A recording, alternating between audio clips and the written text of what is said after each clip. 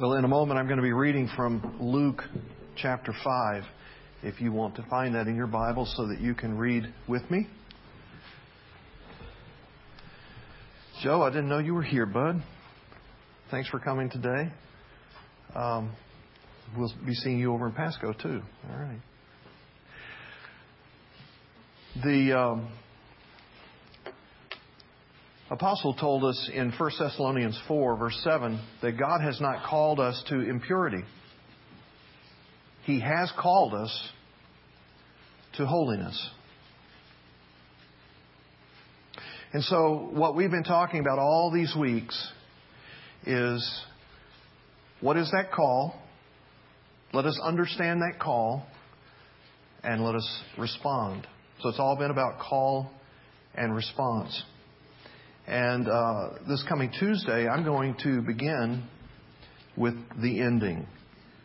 And I'm going to begin by extending the invitation immediately. And I will start with pastors. And each will have a card like you see on the screen that basically will call for them, invite them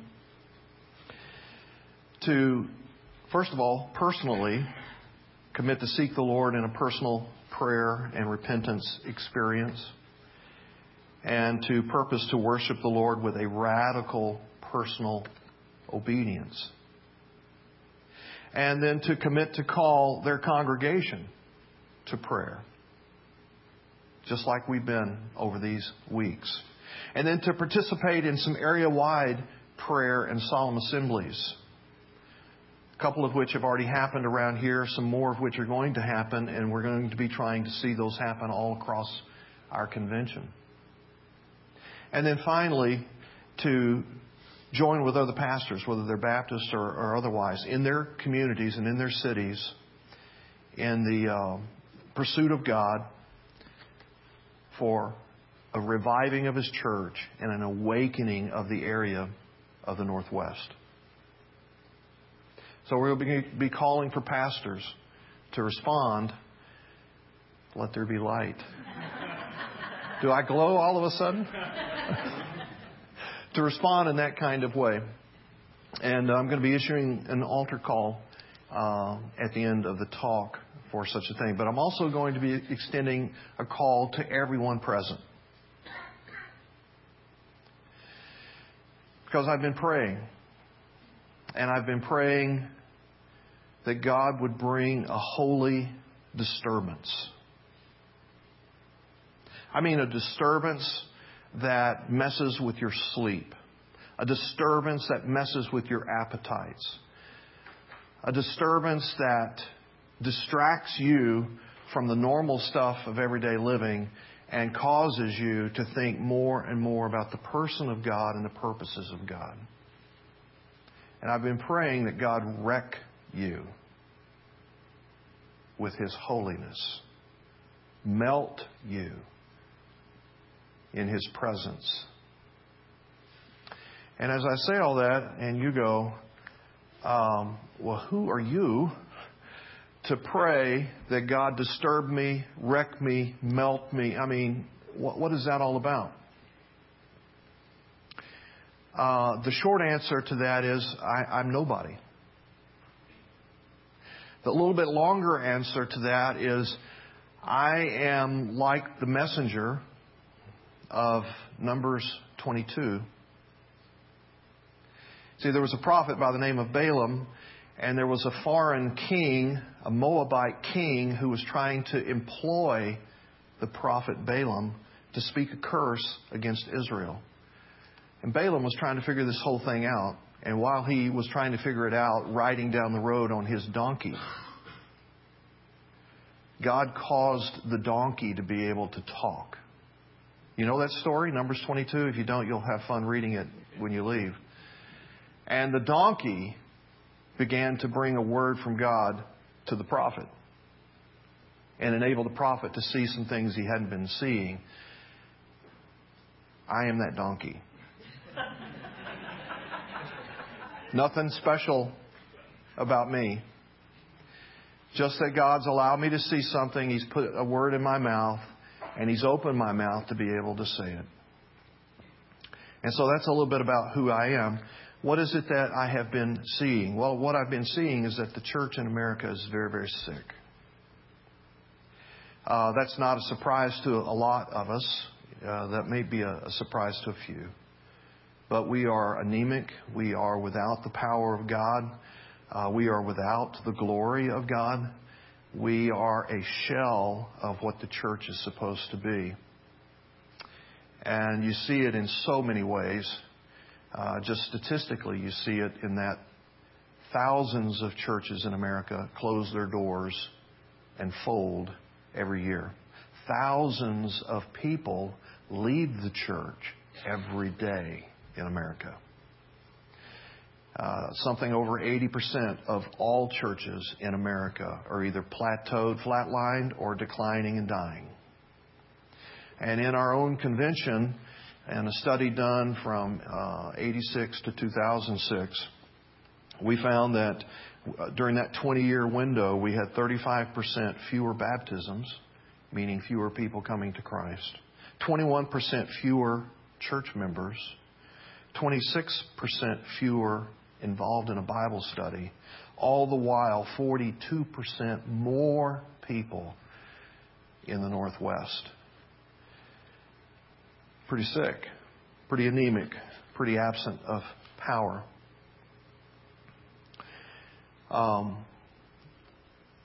Church has become a religious experience, a spiritual experience, and for some, a game. And it's void of the person and the purposes and the power of God.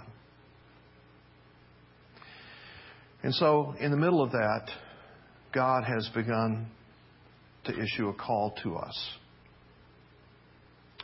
Now, last November, when we attended the convention together, I had the privilege to bring the annual sermon, the annual message to the convention. And as I had been preparing for that, I felt like God put on my heart Luke chapter 5. Now, in 2009, I was not at a great place personally. I was discouraged. I was frustrated. I was angry. I was not seeing growth in the church like I felt like God wanted to have in the church and that I personally wanted to see. And so I just had some disappointment that I was grappling with. And, along comes this invitation to speak at the convention. And so I'm like, oh, so God, what do you want me to say? Because I'm not at a great place. And God took me to Luke chapter 5. And if you'll look with me in verse 1 and just kind of follow the story, it's a familiar story. I've talked about it around here a few times. Verse 1, on one occasion, while the crowd was pressing in on Jesus to hear the word of God, Jesus, was standing by the lake of Gennesaret. This is the Sea of Galilee. And he saw two boats by the lake, but the fishermen had gone out of them, and they were washing their nets. And getting into one of the boats, which was Simon's, he asked him to put out a little bit from the land, and he sat down and he taught the people from the boat. And if you can imagine being down on the lake shore, and a bunch of people began to gather because they've heard that Jesus is there. And as he begins to speak and as he begins to teach, the crowd gets bigger and bigger. And finally, he has to get into a little boat and push out a ways because they kept pressing in upon him. He was about to step into the lake. And so he's sitting in this boat, and with the natural amplification that happens, across the water and up on the shore, he's speaking to this gathered crowd around the lake shore. And verse 4, when he had finished speaking, he said to Simon, "Put out into the deep and let down your nets for a catch." And verse 5, Simon answered, "Master, we toiled all night and took nothing. But at your word, I will let down the nets." And when they had done this, they enclosed a large number of fish, and their nets were breaking. And they signaled to their partners in the other boat to come and to help them. And they came and they filled both the boats so that they began to sink. So I'm reflecting on that text. And it seems like God is saying to me, and thus to bring to the convention last year, I know you've prayed. I know you've worked. I know that you've been about the business of the gospel. I know you've longed to see people come to Christ. I want you to continue to do it. I want you to believe me one more time. I want you to put out the nets one more time. I want you to trust one more time. I want you to invite others and extend the gospel one more time, one more time, one more time. Keep on keeping on. And so I brought that message and encouraged us all in the convention. Would you do it one more time? Believe one more time, work one more time, drop a net one more time. So as the convention was coming to a close and an election was held and the convention asked me to serve as president, I was like, well, what am I supposed to do with that? And so the next month, December, I literally went away to a cabin for 2.5, nearly 3 days, just to pray and to seek the Lord and to more or less invite, would you speak into my life? If there's some kind of stewardship, if there's some kind of responsibility that you want me to fulfill with this platform, I need you to give me a clue. And God began to speak to me about the state of the church and the state of what is going on for Christians across the Northwest, and this call to holiness, this call to repentance, this call for us to become a radically obedient people to Him. And so I entered into a process personally. I began to seek the Lord personally. I began to consider my own life. And, basically, just to be real with you, I look at my own life and I'm going, well, gosh, I'm moral more than most. And I'm committed more than most. I think I'm doing okay here. And through the reflections in some scripture readings and extended prayer time, God began to show me just how busted and sinful and depraved I am. And I began to get a holy disturbance in my soul about all of this. And at some point in that process, God brought me back to Luke 5. And I'm meditating on it. You know what that means? So you're like reading it over and over again, and you're visualizing, you're taking it in. And so I'm there at the lake shore, and I'm listening to Jesus teach, and I'm seeing the crowd gather. I see him get in a boat, and he's continuing to teach. And then he turns to Peter, and he says to Peter, take the boat on out and let's drop those nets again. And I hear the frustration of Peter. We fished all night. We caught nothing. I don't want to do this again. Nevertheless, you say so. And they go out and they drop the nets and boom, full net. Too much for the boat to handle. Another boat comes out. All these other fishermen come out and they're trying to haul this incredible catch in. It's a miracle. Everybody's shouting and stirred and celebrating. And I'm living the text, right? And then I get to the verse that I had stopped at. Verse 8. But when Simon Peter saw it, he fell down at Jesus' knees, saying, "Depart from me, for I am a sinful man, O Lord." And while I'm meditating on that text, what I have to come to grips with is this. I love miracles. I am addicted to seeing God move and God stir and God transform and God save and God do wondrous things. I'm addicted to that stuff. I love that stuff. And I am more impressed with miracles than I am with God Himself. I mean, it's that picture of the small child who gets a gift from his father, and he's way more taken with the gift than with the giver.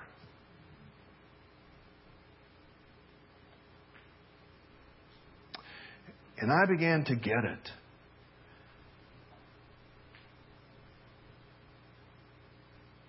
that God was pretty small in my own heart and in my own thinking, while me and my stuff and my dreams and things I wanted to see were so much bigger than Him in my heart. And He began to melt me about that and break my heart about that. And suddenly a light was shining in what I thought was this pretty good heart. And I'm seeing all this ugly, depraved, disgusting stuff in my life. And suddenly Peter's confession becomes my confession. Oh God, oh God, oh God, I am a sinful man. And God began to get into my face. See, I've been in ministry over 30 years. I've been at this church over 20 years. And God began to get in my face and say, so how much longer are you going to play at being a holy man? At being a consecrated man? How much longer are you going to mess around until you have a radical obedience in your life? And I was faced with a choice. Right there and then in my prayer closet. Am I going to continue business as usual?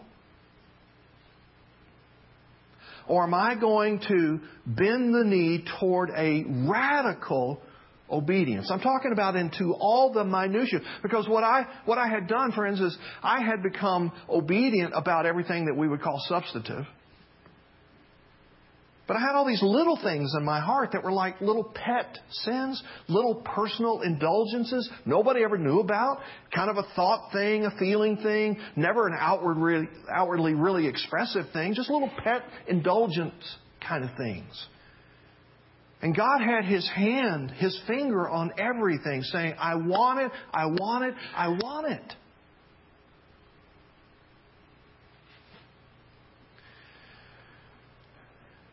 And 1 Thessalonians 4:7 just echoed and reiterated, I'm calling you to holiness. I'm calling you to holiness. I'm calling you to holiness.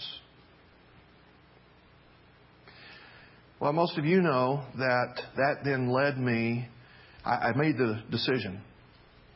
It's going to be radical holiness. Whatever that looks like, whatever that costs. And I came back and I began to share that with our staff and our elders. And I began to say, I think God's calling us for that to be all about what our church is going to engage God about and experience with God and go forward with God about.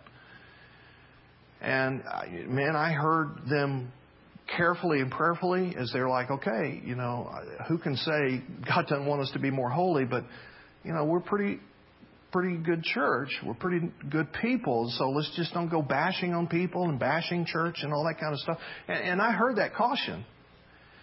But at the same time, what was going on inside of me was so radical, I just didn't know how that was going to play out. And so I literally was pretty fearful. And I expressed my fear to staff and elders. I'm kind of fearful about this. Because I have invested 20 of the best years of my life to see something for God happen here. I don't want to blow that up. I don't want to just screw that up.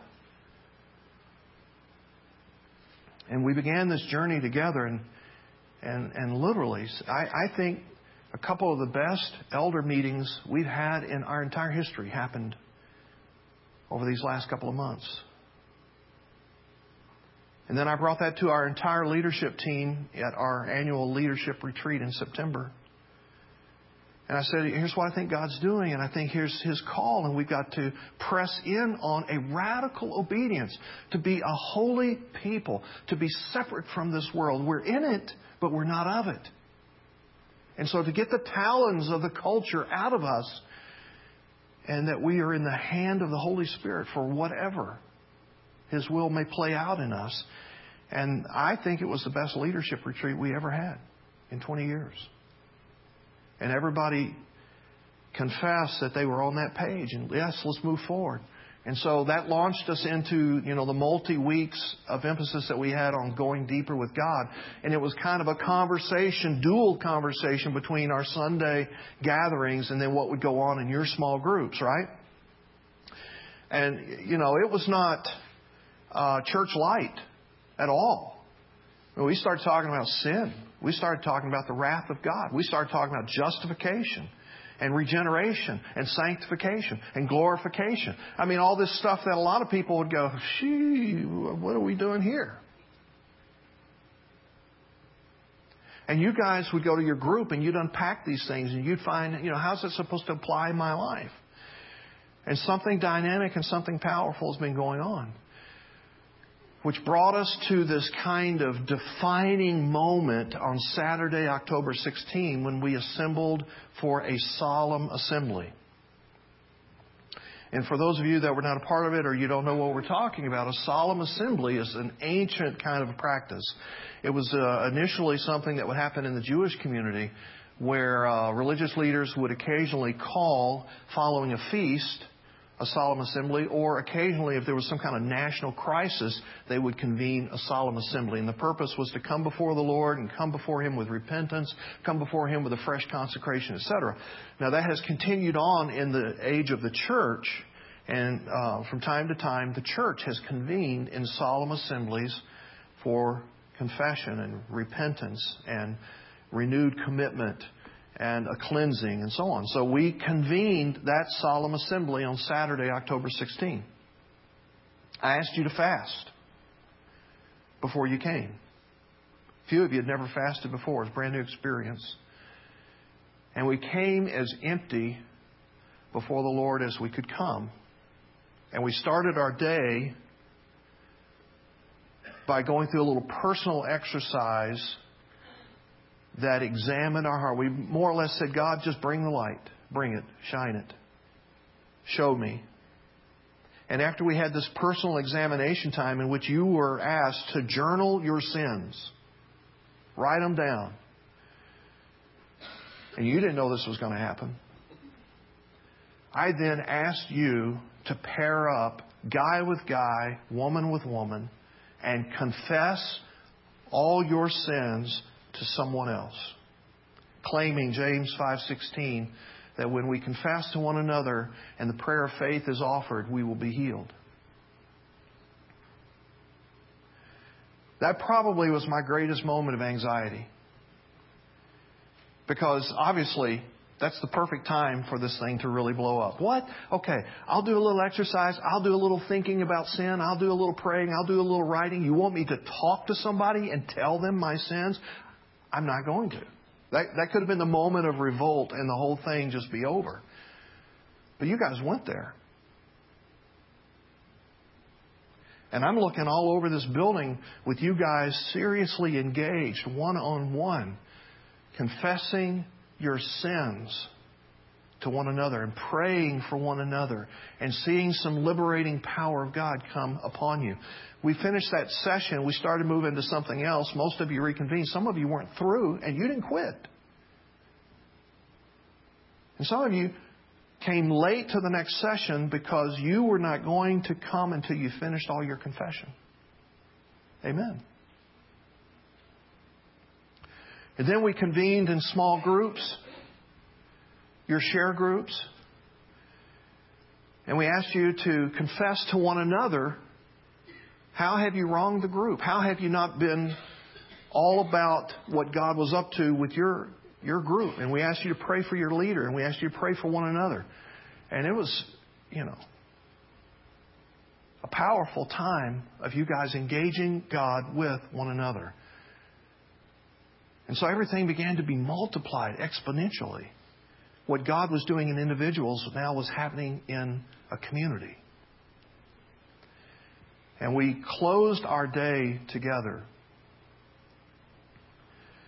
continuing to hear a call, not just a call to repentance, not just a call to radical obedience, but would we be a people that would be yielded to God in a way that He could revive us, that He could reinvigorate, that He could bring us to a point of normal Christianity.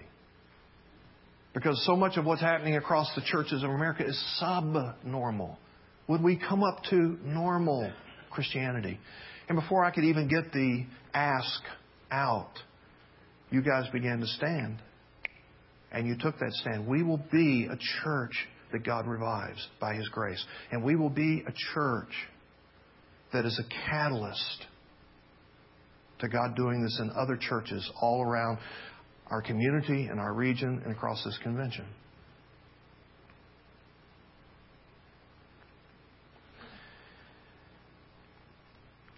This matter of the call is directly tied to who issues the call.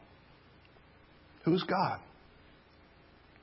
And one of the things that we grappled with here over a couple of Sundays is this statement that A.W. Tozer made.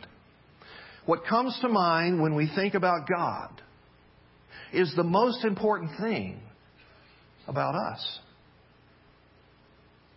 What comes to mind when we think about God is the most important thing about us. Now, if I could catch you in an unaware moment where you're thinking about something else, you're engaged in something else, and suddenly lay this question on you, who is God? What is God to you? Some of those first thoughts that come out of your mouth or appear in your mind would be extremely revelatory about you.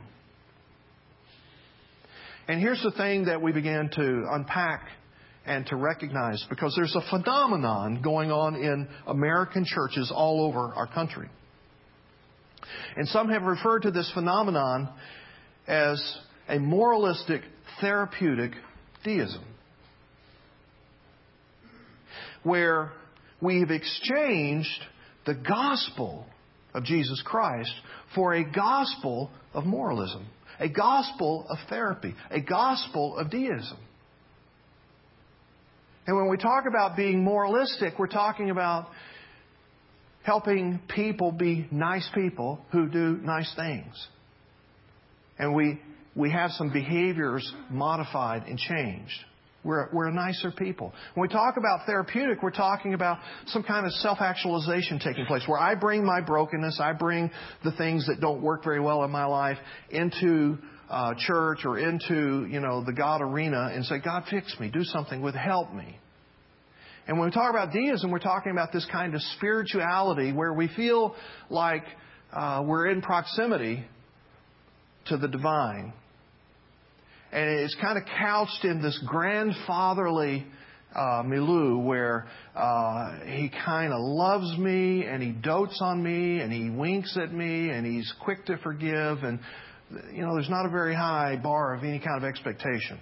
And friend, in this kind of moralistic therapeutic deism, if you were to begin to talk about God as a God of wrath, God is a God who condemns and judges, God is a God who has a standard called holiness, people absolutely would freak out. Don't even talk to me about that like Old Testament God. I'm a New Testament person. I'm a grace person. And what we were reminded is that it's the same God, Old and New Testaments. The difference being, we saw the wrath of God played out in the Old Testament amongst people. The wrath of God played out in the New Testament upon His Son. And His Son took all the wrath that you and I deserve. Same God. Same standards. Same person. So, how we think about God absolutely reveals a lot about who we are and what we are like. If I tend to lean on the moralistic side, then my concerns are going to be about behavior. My concerns are going to be about who's towing what line and who's in, who's out based upon their behavior. It's primarily a therapeutic image that I'm thinking about with God. That, He's primarily that fixer in the sky that you bring your problems to and your hurts to, and He's going to help that in some kind of way. Oh, by the way, if my life is humming along pretty well, I don't quite need Him as much as those other times.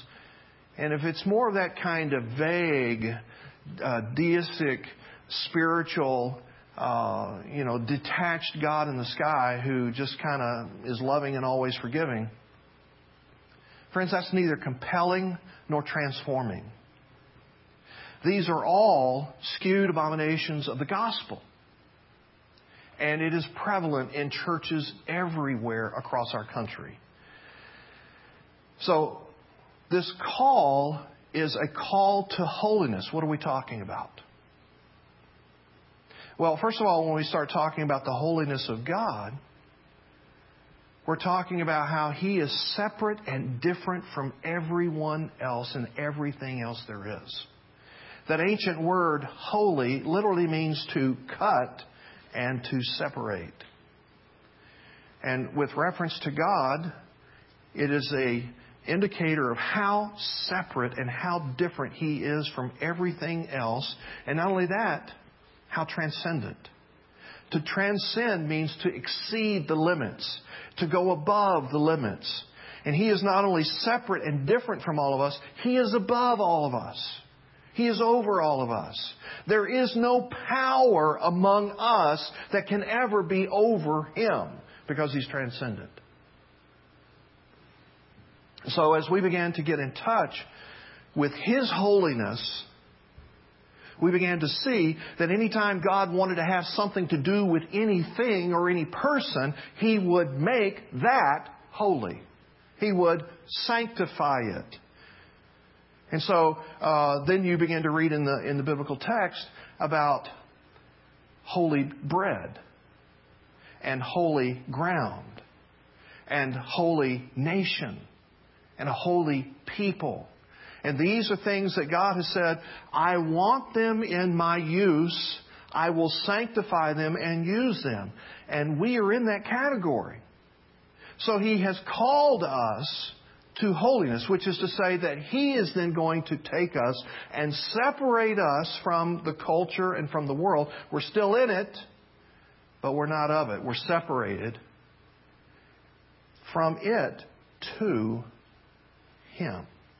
And just to be more clear, we're not talking about some kind of moral reference at that point. We tend to think about holiness as synonymous with purity.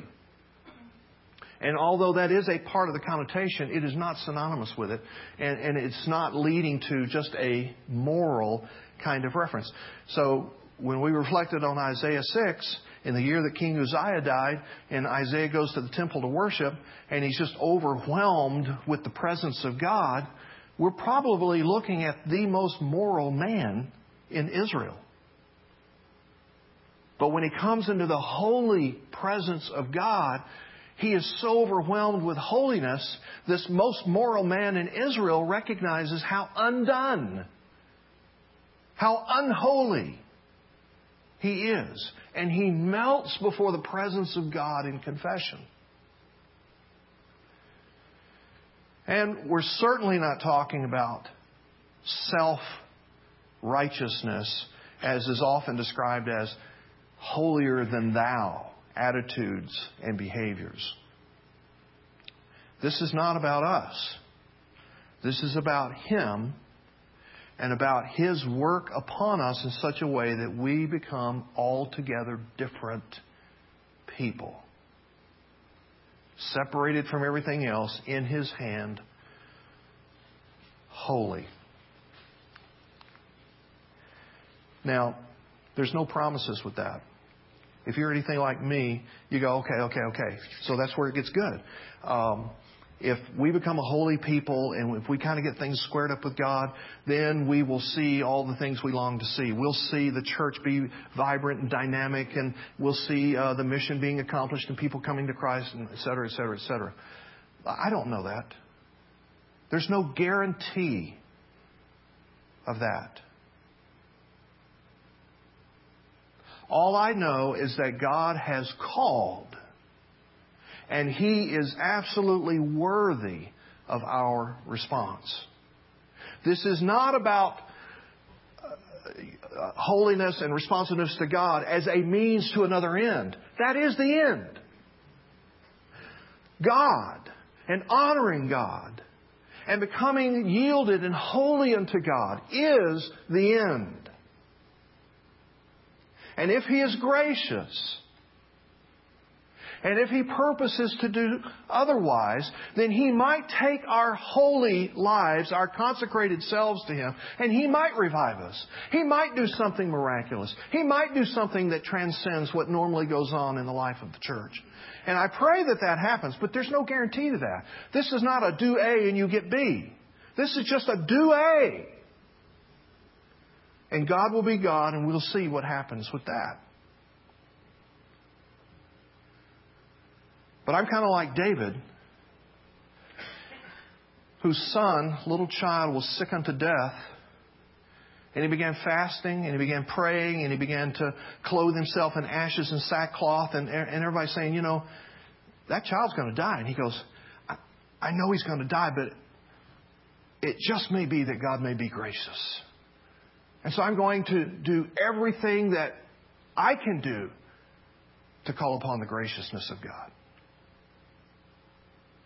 And I pray He revives our church and the churches of our convention. I pray that there is a mighty awakening that happens across this convention. And when I talk about that, I'm not talking about weird stuff that you read in various religious publications where people are doing weird things and become weird people. That stuff drives me crazy. What I'm talking about is what you see defined by Alec Rollins, where there is this overwhelming sense of God's presence. And it powerfully rests on Christian people. And where we have been dead and where we have been lethargic, where we have been distracted, where we have been much about self, He restores that. He changes us so that the life He intended becomes normal. So, will you surrender?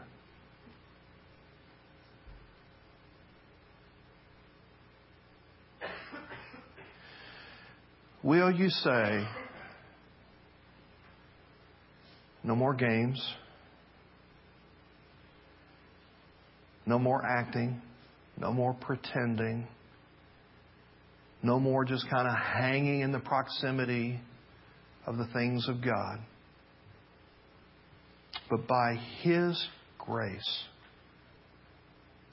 I am going to yield myself to a radical obedience. Will you repent of anything that's less than radical obedience? Will you, as a practice, daily practice of your experience with Christ, confess sin? Become a confessional people? You know, we don't believe in having to go to a booth and get with one guy. Confess to your group. Confess to your prayer partner. Confess to your spouse. Confess to significant others that God keeps putting in your life. Confess to God. Be a confessional people. Will you be radically obedient? How does that play out for those little pet indulgences in your life? How does that play out in your family? How does that play out in your workplace? How does that play out in this church? And what God's up to with you in this church? Now, we're going to take a few minutes to do something that we haven't done very often around here. And we're going to give you an altar call. Now, there's nothing magical about that. But if you're like drawing a line in the sand and you're stepping across it with fresh commitment and you're trying to seal in your own heart, it's just going to be different. It's just not going to be the same. Then I'm going to designate this area that we normally call a platform as an altar, as a holy place. And for just the next few moments, it's just open. And we're going to invite you, if you feel impressed. You don't have to. But if you feel impressed, to just come and kneel for a moment and articulate to God silently some aspect of repentance, confession, obedience, and then just go back to your seat. But you're drawing a line in the sand. You're stepping across it. There's no going back. I'm not going to have business as usual. It's not going to be the same by God's grace. Then we invite you into this time. Let me say a prayer, and then we'll invite you to the altar. Father, You've been at work in us. You've been speaking to us for all these weeks and months. We've made a bunch of decisions. We've sought to be more consecrated. And we're just using this occasion right now as a defining moment. No turning back. Though none go with me, I will follow. In Jesus' name.